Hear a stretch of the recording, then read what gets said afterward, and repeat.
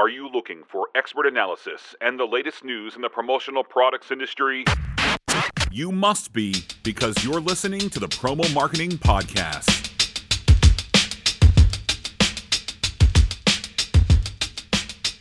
Hello, everybody. Welcome to the Promo Marketing Podcast. I am Brendan Menapace. You might notice that this episode sounds a little different. We are, for the first time, without our usual dulcet tones of Sean Norris. But we know we're all going to miss him very much, but we know we're going to keep things moving without him. Today, I do have a familiar voice with us. I have Elise Carr. You might recognize her as being our third co-host from an episode we did a while ago with Joe Gilly. Elise is the editor-in-chief and content director of our sister publication, Print and Promo. Elise, how are you doing? I'm good. I'm happy to be here. So thank you for having me. Of course.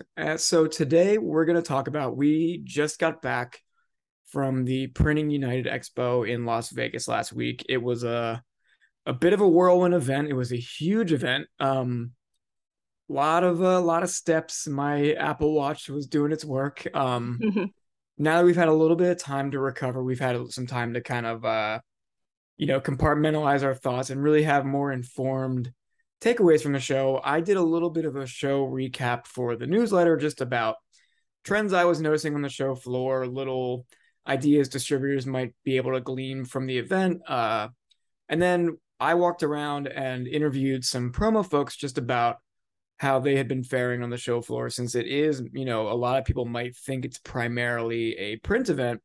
There's a ton of overlap with, what we've been saying is if you can put ink on it, it's applicable. So, I wanted to kind of ask you, just in a general sense, having covered as much ground as I did, what were your real takeaways and your impression from the show floor? Well, I don't know about you, but I'm still recovering. What about a whirlwind week? I mean, this is a show that was delayed twice, thanks to the pandemic. So none of us knew what to expect. We were so excited, crossing our fingers, just hoping it would take off. And, it did, and more. And for me, of course, there was all of the amazing technology and processes and education components. But I think, the biggest takeaway I noticed was that sense of community and just how happy everybody was to be back together. I mean, I think this was something that we all really needed after a long, almost 3 years now. So it was just so nice to see familiar faces and to meet new people and just to get together, because we've just been missing that for a long time.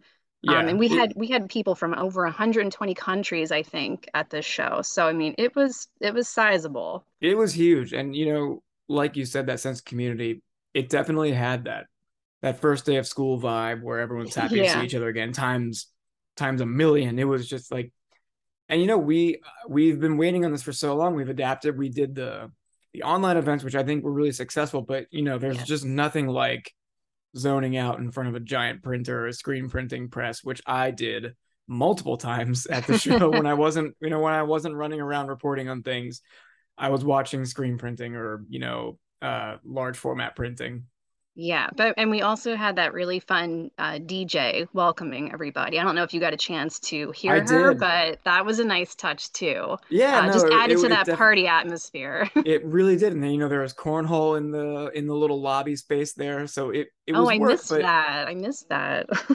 It's possible to. There's just so much. It's possible to miss a ton of things, but yeah, it really did feel. We're biased, but it had a party atmosphere to it. Like, people were having fun. We had the beer garden thing in the apparel zone. Yes. Yep. For all the education and all of that, people really did, I think, had a good time. I had a good time. I had a great time. I slept really well when I got home, but yeah, that Saturday night sleep was much needed after a week of Vegas excitement. Yeah. I know they say like what happens in Vegas stays in Vegas, but I mean, I think, not to be corny, but this is like stuff that, we want to keep talking about and keep the conversation going. And, we got it happening again next year in Atlanta. So that'll be fun too. And, Yeah, I'm really looking forward to Atlanta. I've never been to Atlanta. Yeah.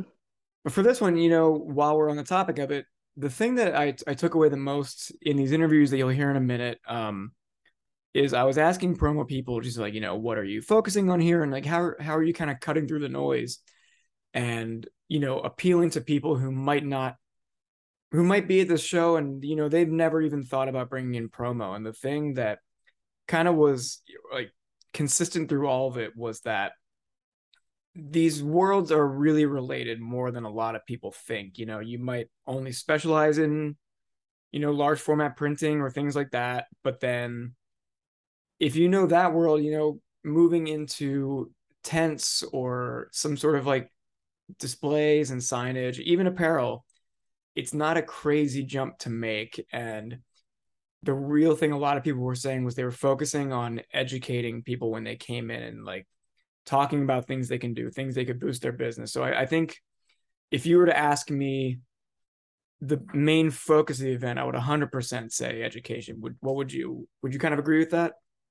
Yeah, and that's like a very good point that you bring up. I think for our little sector of the print and promo world, I think some of our audience may have been wondering like, well, where do we fit into all of this? And you just nailed it. And we saw some familiar faces there from our crew. You had people like Stalls and Showdown, and so it was great. I mean, that's exactly where we fit in. So whether you're new to the industry or a veteran, there was definitely something to take away. It wasn't just about, having to like buy new equipment. There was a huge education component. And I actually spent a lot of my time, in the apparel zone at that Future State Theater, which had a lot of like great sessions. And I learned a lot too, even having been in this industry for 17 years in November. So wow. Yeah, I mean, yeah. I'm coming from the other side of it, knowing more about promo than print. So just, Mm-hmm. I learned a ton, just, learned it from, osmosis, just being in the room. So let's, without further ado here, let's go into these interviews. Now, the structure of this is going to be a little different than usual, where we have one interview. This is kind of a bang, bang, bang interview after interview where I'll introduce who we're talking to, and it's usually just a few minutes from their booth to kind of get their main takeaways from the show. And hopefully it gives you a better sense of what the show is like if you didn't get to make it this year. And, hopefully it'll serve as a little bit of an incentive for you to make it in Atlanta next year.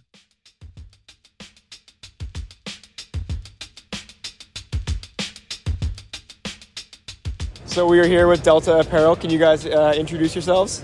Tim Harris, Vice President of Sales. Mary Bostwick, Vice President of Marketing. So first and foremost, what's really the focus of the exhibit this year? What are you guys trying to show off to people who are stopping by? Basically our new business model.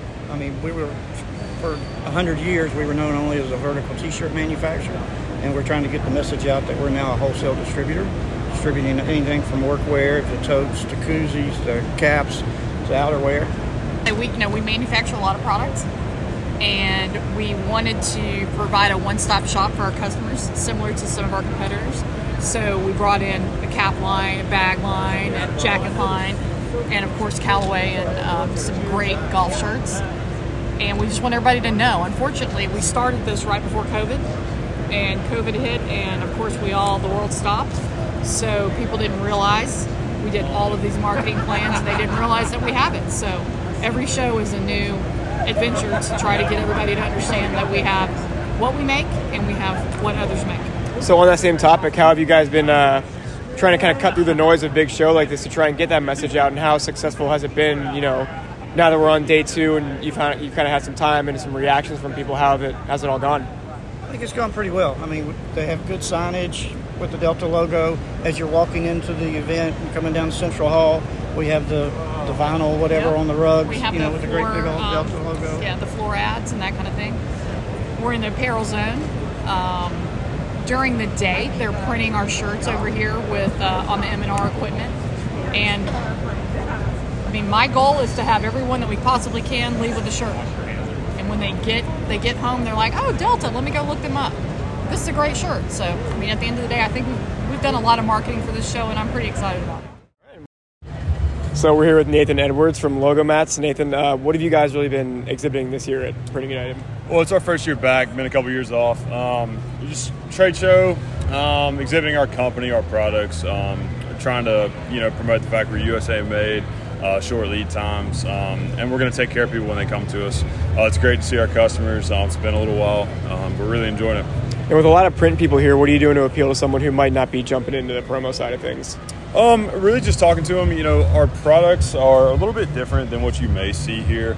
So for us, are we trying to keep things attractive in our booth, bright colors, that kind of thing? So when people come in, they ask the question what do you guys do? Do y'all sell blanks? Do y'all sell finished products? And for us, we are selling the finished products. So when we're trying to appeal to those print-based customers, we're trying to alleviate a little bit of the processes and some of the stresses of actually manufacturing or printing the product. So they come to us and it's hey, this is a product that you can offer, and we're going to take care of it for you. Send us what you got as far as artwork and stuff, and we're going to take care of the product and send it to your customer. Cool. All right, that's really all I had. So we're here at the Orbis booth. Could you please introduce yourself? Hi, I'm Kara Barker. I'm the territory manager for the state of Florida. All right. So, what has been the real standout moment for you guys so far at the show now that we're 2 days in? I would say, honestly, the attendance, because due to COVID, we haven't had a live show like this in years. So it's awesome to see everybody start coming in and doing the face-to-face.